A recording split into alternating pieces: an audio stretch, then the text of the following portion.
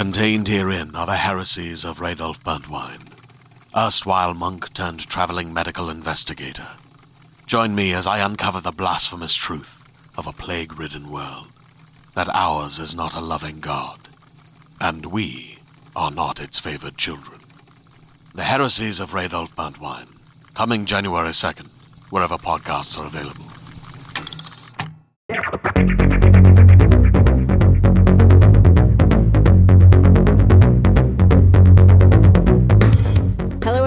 Thank you for coming to Reppin. I'm Evelyn, your host. Today, my guest was a former communications executive who became a stay-at-home mom and had a Facebook page with 75 friends. After the tragic shooting at Sandy Hook, she went online in hopes to create a conversation about gun safety. What started as a simple online conversation moved offline to become an organization that now has 500,000 social media followers and about 6 million real-life supporters. This organization is Moms Demand Action. It's a powerful grassroots movement of Americans fighting for public safety measures that can protect people from gun violence. And now it has a chapter in every state of the country. She's also the author of Fight Like a Mother, How a Grassroots Movement Took on the Gun Lobby and Why Women Will Change the World. She's been called the NRA's worst nightmare, and now she leads an army of moms for gun sense. She is fierce. She is passionate. She is Shannon Watts. Shannon, thank you so much for taking some time out of your crazy busy schedule to come talk with us today. Can you help me out with a little bit of an intro?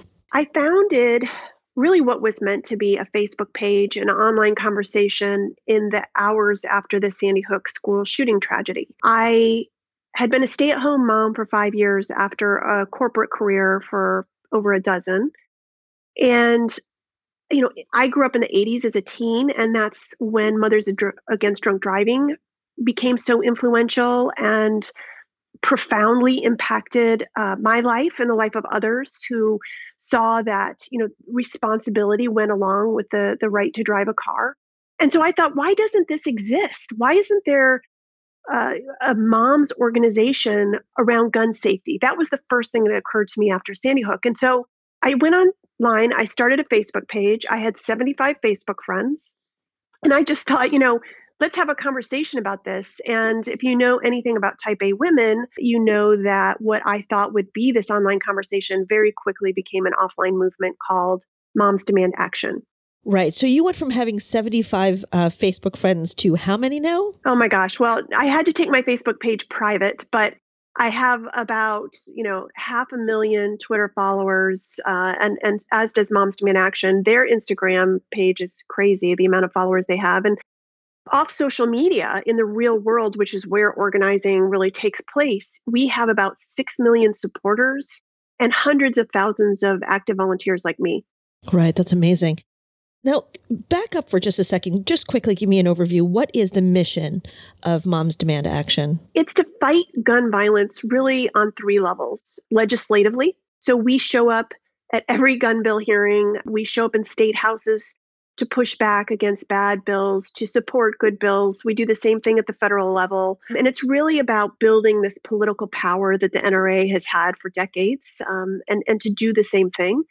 We fight this issue electorally. So getting involved in state and federal elections, every single election cycle, to get out the vote and to help promote what we call gun sense candidates. And also culturally, talking about secure gun storage is a big part of what we do. Making sure that lockdown drills are important, getting influencers on board to support this issue. That's a really big piece of this as well.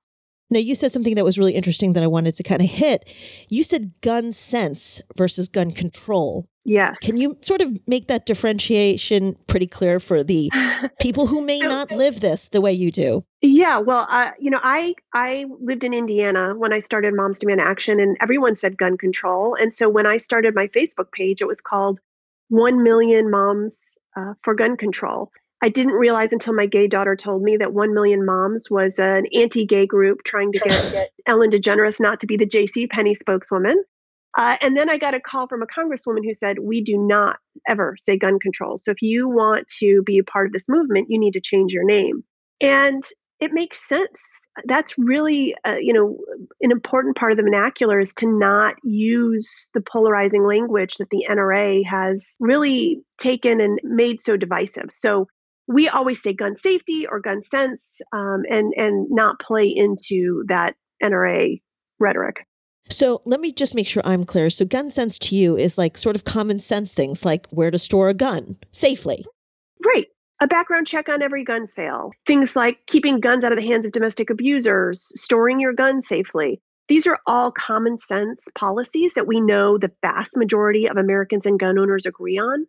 And it's just this idea that we have to restore the responsibilities that go along with gun rights. I love that you said that. And I just want to, and I'm sorry if I'm like beating a dead horse, but I have not heard you say, and very clearly, you're not saying no to guns. You're saying just be responsible with guns. Yes, do common exactly. sense things to be a responsible gun owner. Right. There are 400 million guns in this country, enough for every man, woman, and child. Many of our volunteers are gun owners or their partners are gun owners.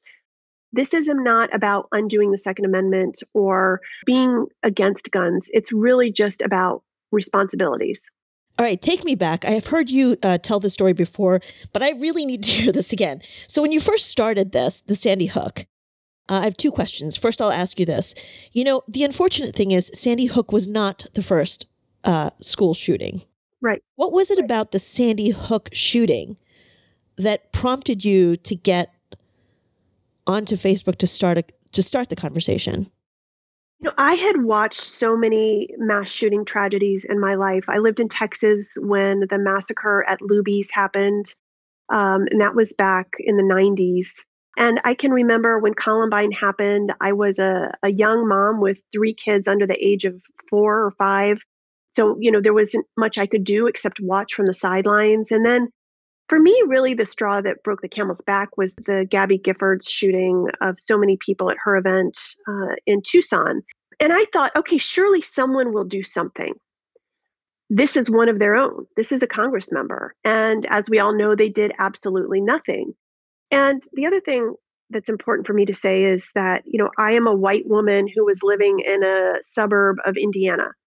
And so what resonated with me was this idea that my children weren't safe in their schools, not being aware of the fact that 100 Americans are shot and killed every single day in this country, whether it's gun homicides or gun suicides, domestic gun violence, unintentional shootings. And so I was kind of in this bubble. And what I realized very quickly is that school shootings and mass shootings are only about 1% of the gun violence in this country. That everyday gun violence is really what is killing over 100 Americans and tearing at the fabric of our communities. I don't even know what to say to that. So how did that hit you when you first heard that? I mean, here you are a mom, right? You have kids. And to know that the school shootings, which I didn't even know, was only, what, did you say less than 1%? Mass shootings and school shootings are about 1% of the gun violence in this country. Look, all gun violence is horrific and it all needs to be addressed. And there are different ways to do that. And sometimes laws address much of it at the same time. So it became a priority for us to not ignore, for example, suicides. There's so much shame around that in this country. 2/3 of all gun deaths in this country are suicides, mostly white men in rural communities. To not ignore city gun violence. Black men and Black boys are exponentially more likely to be shot and killed than their white peers. And those two issues, gun suicides and gun homicides, while they devastate communities, they have different causes and they have different solutions. But sometimes they're the same, but very often they're different. And to ignore either is to perpetuate this crisis. So when you first got these statistics, which I'm getting this for the first time, it breaks my heart. So can you tell me what you felt when you first sort of started taking in this information and taking in these real life stories, and for each quote unquote number, understanding that this is a life? How did that impact you? Well, it didn't happen overnight. I knew nothing about gun violence. I knew nothing about organizing. I had to drink from a fire hose for at least a year, if not 2, along with so many other volunteers. I mean, learning all of this to be able to do interviews and to testify at hearings. All of this, it takes a lot of understanding and researching and discussions with experts. And so it was sort of a slow process. I would also say the 2016 elections were very impactful in our work. I was born in the early 70s, and so intersectionality doesn't come as intuitively as it does for younger generations. I don't think for women my age. And so really understanding that you can't talk about gun violence without talking about racism. All of that has been a learning process and an important and a life-changing learning process. Being a minority woman, but also, living in New York, I mean, I was never around guns, really. You mentioned you're a white woman, American woman, not really being faced with racism, really, per se. Nope. When you started taking all this information in, how did it begin to sort of shift your perspective of society, race, and also your position in life? How did that sort of compute, and how did you process all of that?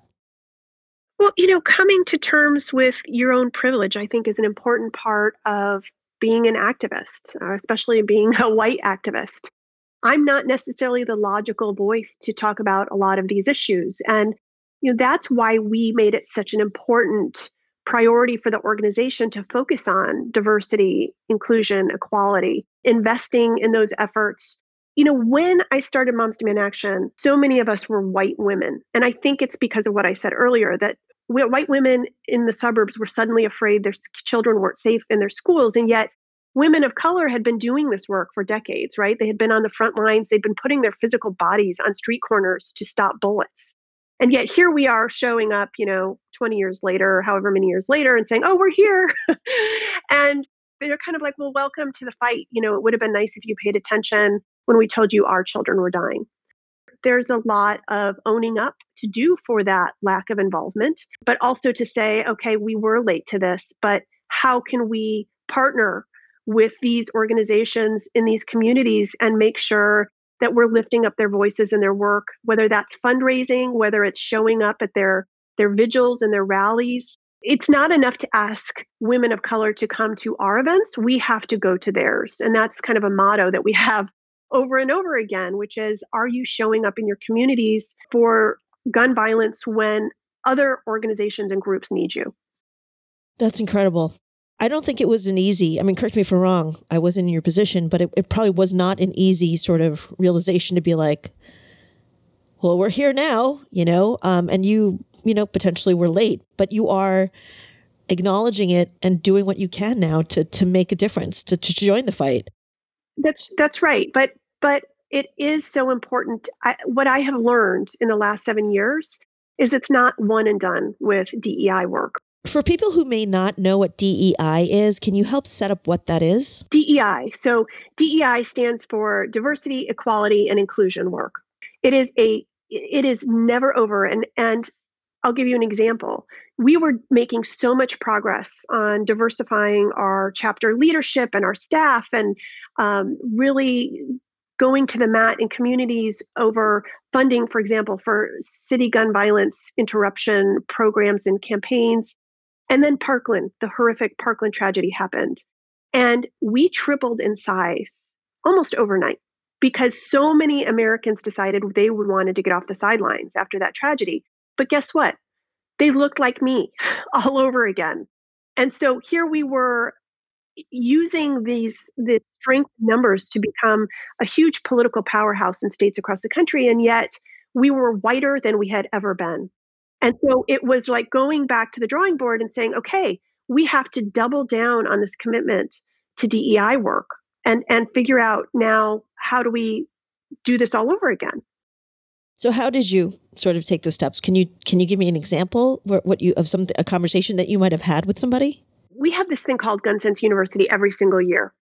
And we decided DEI work was such an important promise and commitment that you cannot attend that every year if you have not gone through the DEI training. And it's very rigorous and long, and it would be easy to put it aside. And Gun Sense University is a very important event for those people who are dedicated to our organization. And they've gotten so much out of that work. When I looked this morning at Twitter, I saw that Moms Demand Action volunteers have shown up 3 days in a row. And when I look at the pictures, they're mostly white women, but they are showing up at the DC area budget hearings to make sure that there is funding for gun violence prevention, for trauma treatment. And they're relentless in getting the mayor to provide this funding. And I think that is an example of an outcome of that DEI work, that they understand that, yes, you should show up in Virginia and you should canvass and get out the vote and flip the state legislature, but you also need to show up at the budget hearings every single day, even on weekends in DC, because your community is bigger than just your own town. Are you ready to shop? Rakuten's Big Give Week is back. Get 15% back at hundreds of stores, and it's all happening this week, May 6th to May 13th. It's the perfect time to shop for everything on your list for spring and summer, like clothing, outdoor gear, and travel. I know I'm using this week to stock up on some warmer weather essentials at Ray-Ban and Ulta, and I love that Rakuten even helps me save on travel at sites like Hotels.com. Rakuten really is the best way to shop, and you can save even more by stacking cash back on top of deals. Plus, during Big Give Week, that cash back is bigger than ever. With Rakuten, membership is free, and when you sign up and shop today, you get an extra 10% cash back boost. That's an extra 10% cash back on top of the 15% cash back. You won't see higher cash back rates than these. Go to Rakuten.com or download the Rakuten app. Rakuten. Shoppers get it. Hey there, this is Justin Bartha. I made a funny new podcast, King of the Egg Cream. It has the greatest cast in the history of podcasts with actors like Louis Black. I'm torn by my feelings for two women. Bobby Cannavale. You can eat it, or if someone hits you, you can put it on your cut. Melanie Linsky. I wonder what these marvelous things are that look just like boiled chicken feet. Jason Ritter. I can break things and pick locks and kill people. Michael Stuhlbarg. The whole point is to inspire people that they should make themselves better. Ari Grainer. No, don't whet its appetite. What are you, an idiot? Me, Justin Bartha. That's not just any egg cream, that's a Lemke's special. And all narrated by the hilarious Richard Kind. This is the story of Harry Dalowitz and how he rose from nothing to become New York's King of the Egg Cream. So if you like funny true stories, come listen to King of the Egg Cream, available wherever you get your podcasts. There's a lot of people that say, and I was certainly shattered with Sandy Hook. I thought that you'd be a great person to address this, is if Sandy Hook, that's as low as it gets, almost, pretty much. Like, that's our bottom.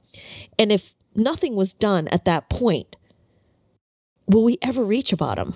I get asked that all the time, right? And there's this famous tweet or infamous tweet on Twitter that says basically, when America did nothing after Sandy Hook, that was the end. Nothing will kind of ever happen on this issue. And I think cynicism and hopelessness is so dangerous on this issue. We don't say those kinds of things about immigration reform. When we say that it's hopeless, we buy into the NRA's rhetoric, which is exactly what they want. The reality is this work ends in Congress. It doesn't begin in Congress. And that's why nothing happened in 2013 and 2014 at a federal level, because there were too many lawmakers beholden to the NRA. It had been a decades-long effort. So to think that something would happen overnight, in retrospect, was pretty naive.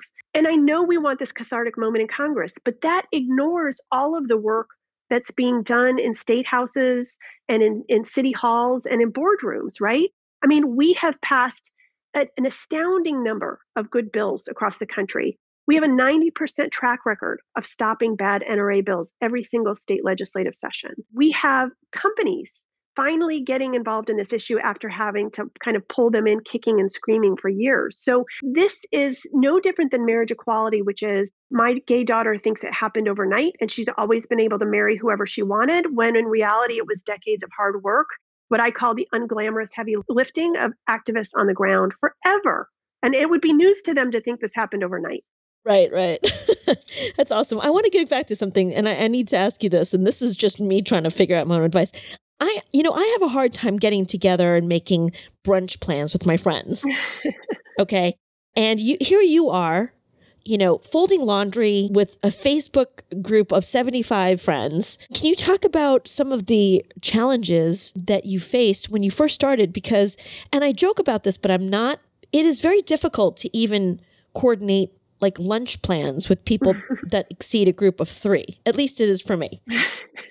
And here you are, you're juggling a family. You are facing a political group that is extremely rooted, very well-funded, and very powerful. And they've been around for a long time. So they've got like decades over you. Can you tell me about some of the challenges that you personally faced? What kept you going at the very initial stages when you didn't have the 6 million that you have now? Well, some of it was naivete, not realizing the insurmountable challenge I faced made it easier to digest. The other was anger. I was incredibly angry at what had happened. And that, I guess it's maybe a personality trait, but that anger really has fueled me forward for 7 years. And I would also say that it was the incredible support from perfect strangers across the country. As soon as I put that Facebook page up, I was hearing, again, these type A women were Googling me and all my information was public because I never imagined I would be doing something like this. So they found my number and my email address and they said, I want to do this where I live. And all of these amazing experts came to the table, whether they were organizers or policy experts or lawyers or website developers. I mean, the array of support and volunteerism that I received in those early days was astounding. But even the smallest of things, I can remember there were all these trolls that were on the Facebook page I'd created. And Sandy Hook families were sending me their pictures and their stories because they saw the energy around our organization and they wanted to be supportive and they wanted to help pass legislation around it. And so when I would post those, it would immediately be attacked by so many trolls. And I was trying to start this new organization while deleting all these horrific comments myself, right, on this Facebook page. And I can remember I just thought, I am so overwhelmed. In fact, I may have been crying on the floor of my closet. And I got a call from a woman who said, I live in Indianapolis. I am disabled. I'm home all day. I see you have all these trolls on your Facebook page. If you give me access, I'll spend my days deleting them. And that's what she did for years. I never even met her, even though she lived in the same city. But I felt it was, I don't know what it was, but the universe seemed to remove every obstacle that was in my way every time I was presented with one. That's incredible. Now, I'm sure in your day-to-day, you meet many people that have been directly affected by gun violence. Can you share one that resonated with you, and it may have been a very hard story, but you felt like you're doing the right thing? One of the most important relationships that I have is my friendship with Lucy McBath. So Lucy McBath, her son Jordan Davis, a 17-year-old Black teen, was shot and killed in Florida by a middle-aged white man who said his music was too loud, opened fire on Jordan and his friends in a gas station, killing Jordan. And that was just just weeks before the Sandy Hook school tragedy. So after I started Moms Demand Action, someone arranged a call between Lucy and I. She was living in Georgia. And she said, I'd like to get involved. And I asked her to be the spokeswoman for Moms Demand Action, not really even knowing what that meant. We were only 6 months old, but she became a volunteer. We supported Lucy through the trials. There were 2 of her son's killer.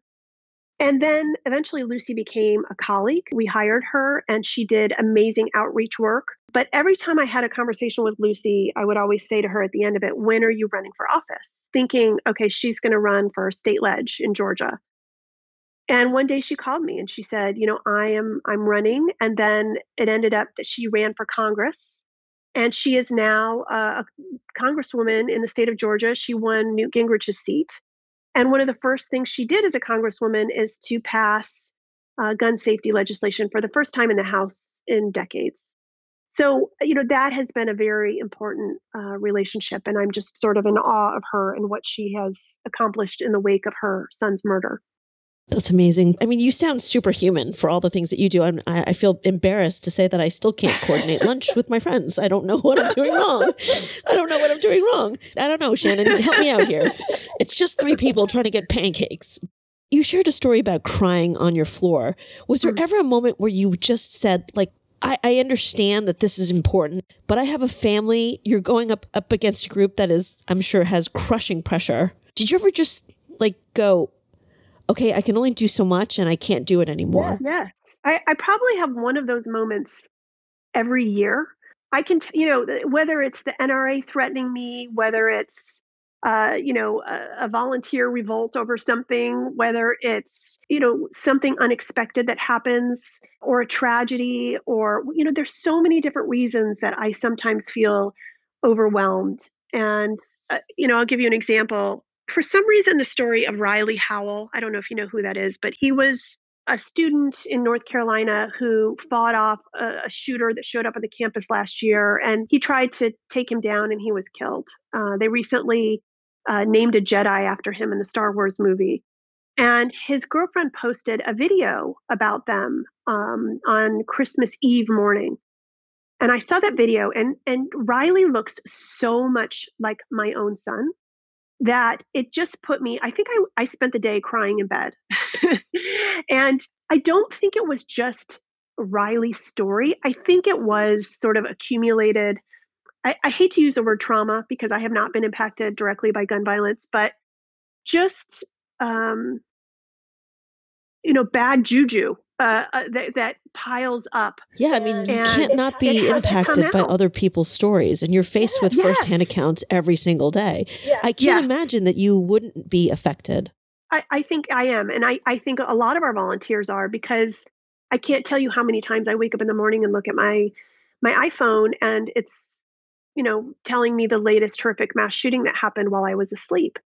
And that's just par for the course with this activism. But I think self-care is incredibly important as an activist in all realms of activism, but particularly in this one.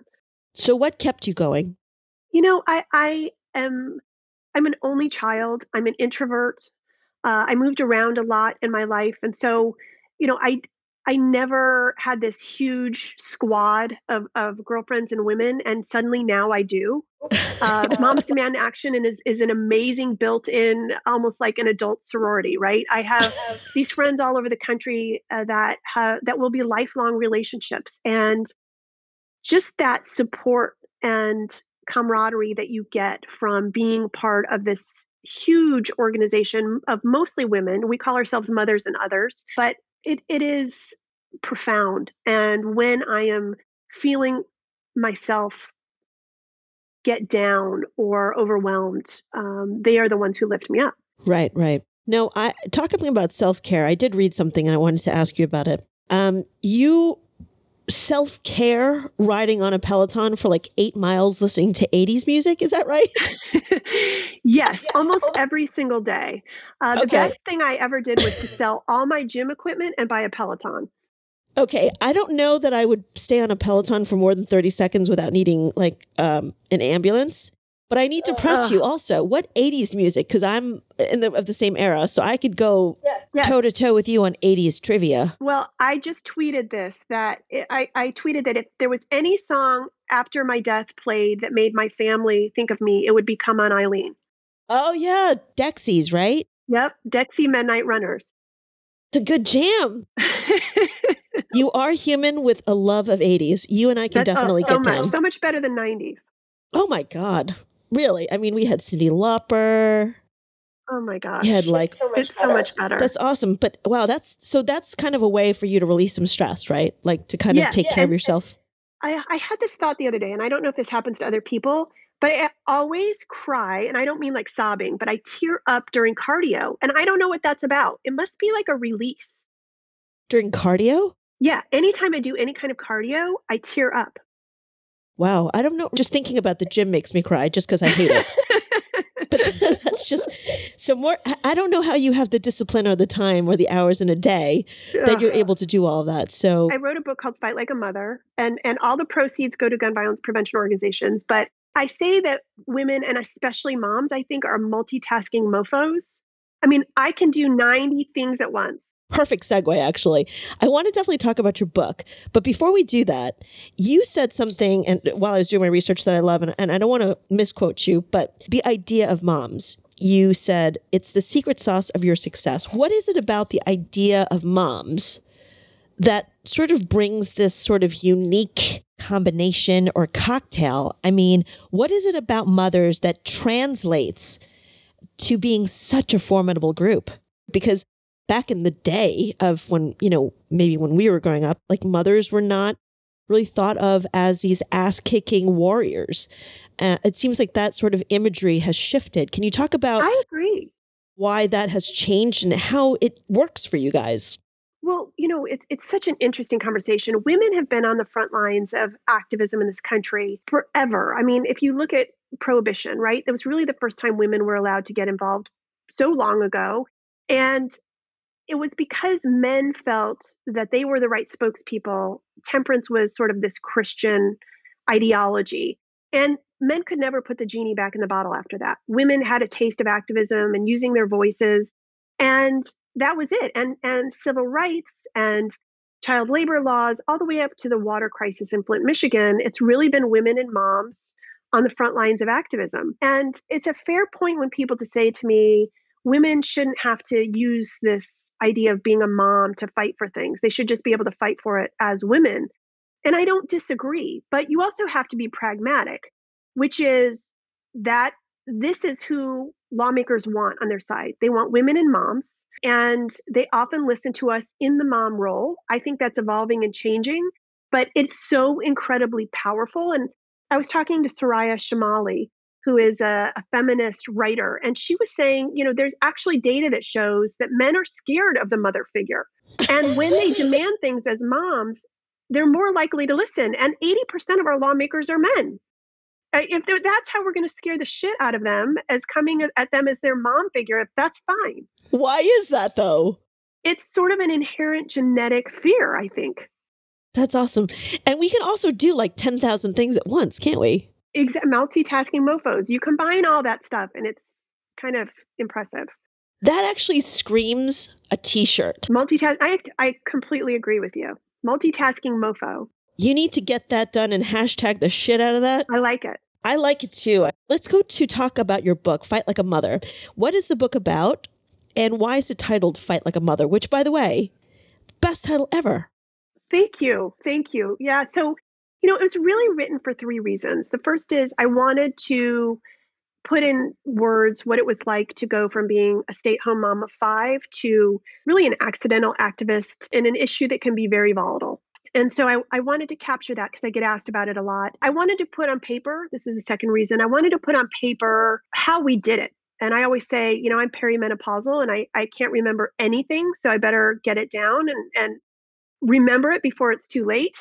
And then the third reason is it's really part manifesto, which is if you are a mom, if you are a woman, if you are an activist, you have the skills that will make you a good lawmaker. We hold only about 27% of the 500,000 elected positions in this country.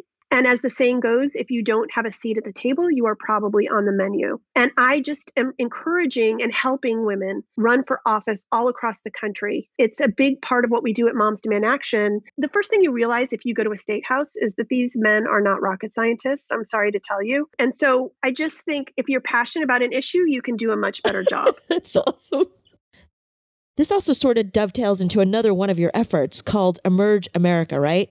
Yeah, so I'm on the board of Emerge America, which is this great organization that's really almost set up like Moms Demand Action. They have a presence in almost every single state, and they're really focused on down ballot races, not just Congress. Emily's list is sort of a federal election focus, but Emerge, if you want to run for city council or sheriff or coroner or state house, whatever it is, they will help you run. Now, I want to go back to something. I'm still astounded by how you were able to figure out how to lobby when you had you were a communications expert for a while, right? Yeah, I had a career in corporate communications, Right. public relations. And so it's interesting to me that I started my career media training people, writing speeches, press releases, all of these things that have been instrumental in helping me do what I do. Absolutely, but it doesn't necessarily translate to figuring out how to lobby to politicians, even if they're not rocket scientists. Right. When did you actually find your footing and your voice to do that? And what helped you get, what was that turning point? Again, it was really drinking from a fire hose. It was all of these policy experts, organizing experts who gave their support to us pro bono. But, I realized about 6 months in when we had this amazing grassroots army, but people weren't interested in giving this woman they never heard of from Indiana money, right? So we were struggling with fundraising, but we were just doing an amazing work and organizing. But a lot of these volunteers kind of said, look, if I can't get paid for what has become a full-time job, I'm not going to be able to keep going. Right. And so I realized we would need to partner with another organization. And I interviewed organizations inside and outside the space and eventually settled on Mayors Against Illegal Guns, which was a group that was doing something similar. And we partnered. Then we formed Everytown for Gun Safety, which is the umbrella over Moms Demand Action and Students Demand Action and all of the other kind of umbrella organizations that we've created. And we have 375,000 donors now, which enables us to do all of this grassroots work, but also to fund strategists and experts that help us in every state be the best advocates we can be. Now, a lot of times it's hard, at least for people that are not in the activist world as you are, get so discouraged because you don't hear about a lot of the wins. Can you tell me a little bit about some of the successes that you and your organization have been able to put through and how? Because all we hear are that gun violence is going on and we don't feel like anything is happening. Yeah, no, I know. This is what I spend most of my time doing is talking to media and going around the country and reminding people that we're winning on this issue. We've now closed the background check loophole that Congress hasn't in 21 states. We have passed laws that disarm domestic abusers in 28 states. We've passed something called the red flag law that allows families or police to get a temporary restraining order from a judge and disarm someone who is a danger to themselves or others. We've passed that law in 17 states. It will soon be 18 and 19, thanks to New Mexico and Virginia. We have passed safe storage requirements in school districts across the country. Recently in the Los Angeles Unified School District, one of the largest in the country with 700,000 families. So all of this work is being done every single day in every state, and then at a federal level, we outspent and outmaneuvered the NRA in 2018 for the first time ever. Our candidates beat theirs 77% of the time. And then in Virginia in November, the reason that we're able to pass stronger laws there is because we outspent the NRA 8-1 and we flipped both chambers of the General Assembly. So all of this work is being done, and it's being done, day in and day out. And it's important to remember that we are winning. That's awesome. Can you tell me some of the most effective ways that you've been able to do that? I know that there's another story where there was and I might be misquoting this, is Starbucks had you were fined to carry guns into stores. Yeah, so corporate work is so important. I can remember watching the TV and seeing on the news that Starbucks, this was back in 2014, they were going to stop allowing smoking and electronic cigarettes 20 feet outside its stores, regardless of state law. Right. So I called them and I said, will you do the same thing around guns? Because people were open carrying weapons into Starbucks, perfectly legal in 45 states. Okay, hold up. So you were not allowed to smoke outside of Starbucks, but you can carry a pistol into... Or an AR-15 inside. Or an AR-15 to go get my latte. Yes, that was okay. That was the policy. I might have missed a turn there somewhere, but that seems not really right. So 45 states allow you to carry, openly carry, which means it's visible to the public, your loaded handgun or a loaded semi-automatic rifle, and it's not regulated in many states, right? Because it was sort of this idea of used for hunting, to take your guns from the car to the hunting grounds. And so gun extremists have really exploited those laws and made it about extremism. We saw gun extremists doing this at Starbucks, and then when we decided to go after Starbucks, these gun extremists doubled down and they were showing up everywhere across the country where it was legal. I can remember in Sioux Falls, over a dozen people with handguns and semi-automatic rifles showed up at a Starbucks, terrifying the customers, but there was nothing management could do because that was their policy. And so in 3 months, by putting pressure and using the hashtag Skip Starbucks Saturdays, we were able to get Starbucks to change their policy. And we've replicated that now at more than a dozen major restaurants and retailers. But interestingly, after the mass shooting at an El Paso Walmart, we had been putting pressure for years on Walmart to stop allowing open carry, and they finally did so after conversations with us after El Paso. And then we were able to use the hashtag groceries not guns to get 40 other major grocery stores to do the same. It was so fun because it was on Twitter, and all we had to do was use the hashtag, call out CVS. They would immediately say, we've changed our policy. We called out Walgreens. We've immediately changed our policy. We called out, all these major groceries, Kroger, which we had worked on for years, including advertising and billboards and meetings with their executives. It just took 24 hours. It was like Walmart was the just broke the dam. Seriously, how good did that feel? I mean, it was after a horrific tragedy like that, to see a little bit of hope was really important at that point. So come on, after that, what did you do? Like bust open a bottle of bubbly and break out like some 80s music? I mean, Come on Eileen, it was on just on an endless loop. I think Girls Just Want to Have Fun should be on your playlist as well. It is. Okay, good enough. What you've been able to accomplish has been tremendous. Can I ask you for advice for people who still may not have found the confidence or their voice as you have? You have to figure out what your passion and your talents are. And I really believe at that intersection is where you will find incredible fulfillment. For me, it was this idea of communications and writing, being an advocate, and also organizing with other women. For me, that was, where my passion ended up being. And I had no idea that I would ever be doing this. I never imagined. And everyone has a different skill set, and also they're passionate about something that's different. But what I find unique to women, and again, I write about this in Fight Like a Mother, is so often women know what their passion and their skill sets are, but they're afraid to take that first step because they don't want to be seen as foolish or wrong. If I had waited until all the T's were crossed and the I's were dotted to start my Facebook page, Moms Demand Action never would have started. And I didn't wait. I just jumped in, even though there were people telling me I wasn't the right person. I didn't know enough. It had already been done. I was reinventing the wheel. It could never be done, whatever it was. I didn't listen. I'm so incredibly grateful that I went ahead with my passion and my skill set, because sometimes you do fail, and there was probably much more of a chance this wasn't going to work out than it was, but it succeeded. And how many times could something succeed that women just don't? I call building the plane as you fly it. How many times does something fail because women aren't willing to do that?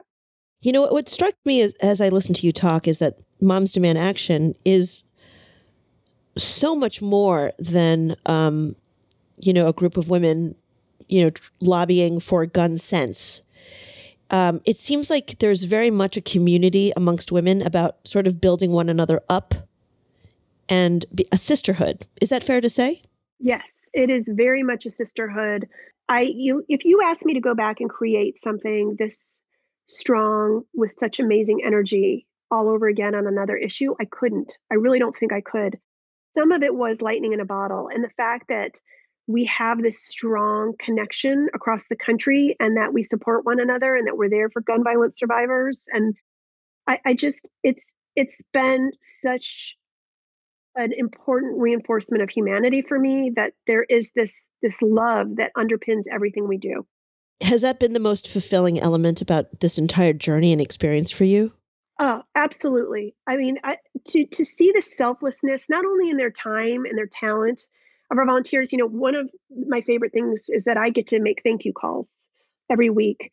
And it never fails that I start to cry either during the call or on their voicemail, because I'm reading these notes someone has given me about the amazing things they've done out of the goodness of their heart to save the lives of complete strangers. And it's just so moving to me that these people are so committed to this cause and that they also feel empowered and emboldened by it. I mean, it's just this amazing circle. It sounds incredible. Now, I need to ask you something. Are there ways that gun sense and gun owners or people who are all about, owning guns, I don't know if I'm using the right terminology here, but is there a way that the two sides can coexist, in your opinion? Oh, absolutely. So it's important to remember that 80% of gun owners and 74% of NRA members actually support stronger gun laws. This is not a polarizing issue. It can be a volatile issue, but it is not polarizing unless you're talking about lawmakers. And so our organization is made up of many gun owners. Whenever we have coalitions that go into state houses to testify or to support or oppose something, it always includes gun owners. The vast majority of gun owners in this country are responsible. They believe that they should have to have a background check. They believe that domestic abusers shouldn't have easy access to guns. This is about a very radicalized gun lobby that is doing the bidding with hundreds of millions of dollars from gun manufacturers. I mean, it's the story of every special interest that's ever existed. Having said all this, and the other thing that I thought was really incredible that I wanted to point out is that within your group, you have gun owners. So again, I can't stress enough that you guys are not an anti-gun group. No. And that's why it's so important. We are a moderate, nonpartisan, research-based organization. Our job is to get Republicans to support our efforts too, because we don't solve this issue until this is what every lawmaker believes, that we should have common sense gun laws. There are things to celebrate.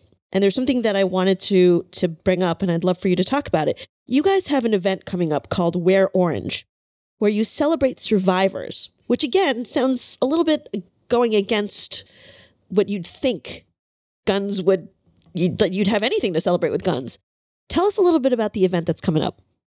Every year we have a Wear Orange weekend where it's in June, and it's a really non-polarizing way for everyone to talk about the fact that gun violence is a crisis in this country. And we have events in communities across the country, whether it's a rally or a vigil or a march. And then influencers get involved. You'll often see lawmakers, celebrities, athletes wearing orange that day. And we also light landscapes up across the country, skylines, orange. And it's almost like the color pink with breast cancer. It was started by, there was a Black teen in Chicago named Hydea Pendleton. She was walking home from school and she was shot and killed. And her friends in Chicago at her memorial wore orange because it's the color that hunters wear to say, "Don't shoot me," when they're in the woods. And together we've worked to make orange the color of gun violence prevention. And it's such an important weekend to get involved. Oh, that's what a powerful story. So Shannon, for people who are listening that want to get involved with your organization, how can people jump in and get involved? So first of all, you can text the word READY to 64433. We will get back to you immediately and get you involved where you live. And if you're a student, you can text the word students, plural, to 64433. And we have a website, momsdemandAction.org. We have an Instagram, we have a Twitter. And the other thing I would say is, as we head into election season, be educated about who you're voting for. And you can do that by going to gunsensevoter.org. I mean, you went from being a mom and a corporate executive, which is stratospheres and light years away from where you are now. I mean, you are a warrior. So what does your family think about all of this? They're very proud. What you realize when you have teens is that they're very much interested in their own lives and not so much yours. My kids often come with me to Moms Demand Action events. I was really thrilled that my son came with me recently I did 2 Women's March events in one day. And I could tell, even though he's a 19-year-old boy, that he was very proud. They've been so supportive, particularly my husband. Our lives, as you can imagine, completely changed the day after I started this Facebook page. I went from being a stay-at-home mom to being on the road much of every single week.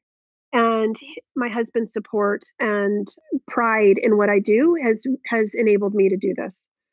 Throughout this conversation, we've hit a lot of notes. We've talked about guns, the superpowers that mothers have, empowering other women, the community of women, being a leader. So throughout all of it, what's the one thing you take away? You are facing a classic David and Goliath story, and you're winning. Yep. You're winning. Put all of that together and just not being able to have a whole lot of time to, get on your Peloton, see your family, or just be in your pajamas. Mm-hmm. What's the one thing that you take with you that fulfills you, that enriches your life, that you know has reshaped how you see the world? I really think it's getting women elected to office.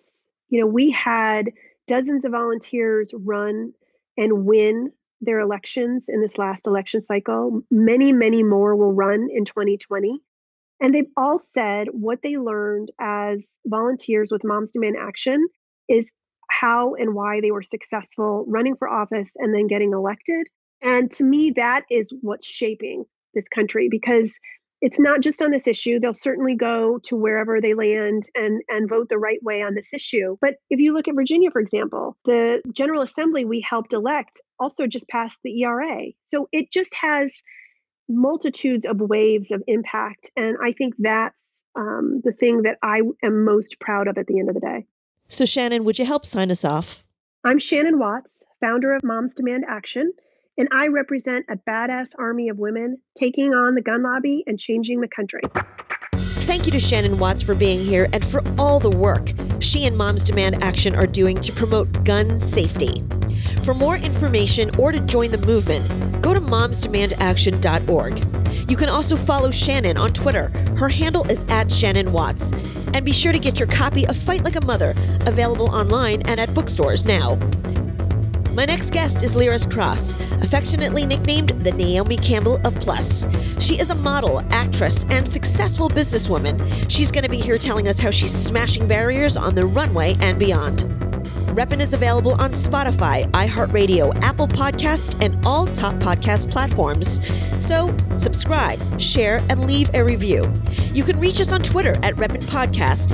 And you know what? Follow us on Instagram, Reppin_podcast. You'll see who's coming up next and get exclusive behind-the-scenes content.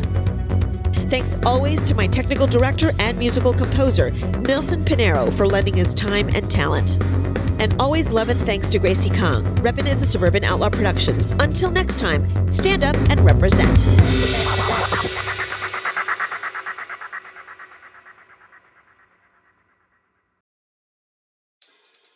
Once upon a time, there was a girl who dreamed of flying through the stars, who dared to resist injustice, who lived to a beat and a rhythm that was all her own. Her name was Chloe, Frida, Oprah, Celia Cruz, Josephine, Greta, Ruth, Elise. One day, she wondered, could today be the beginning of something new? This was her one opportunity to do something big. So that's exactly what she did. Along the way, she discovered that she wasn't alone. Her body felt strong, her mind sharp. She was prepared to work as hard as it took. Her words were making a real change, and she felt powerful. I'm Gail King. I'm Andra Day. I'm Diane Guerrero. I'm Lindsey Vaughn. I'm Jamila Jamal. I'm Anita Hill. I'm Brenda Chapman. I'm Alana Glazer. And this is Goodnight Stories for Rebel Girls. Listen wherever you get your podcasts or find out more at rebelgirls.com/audio.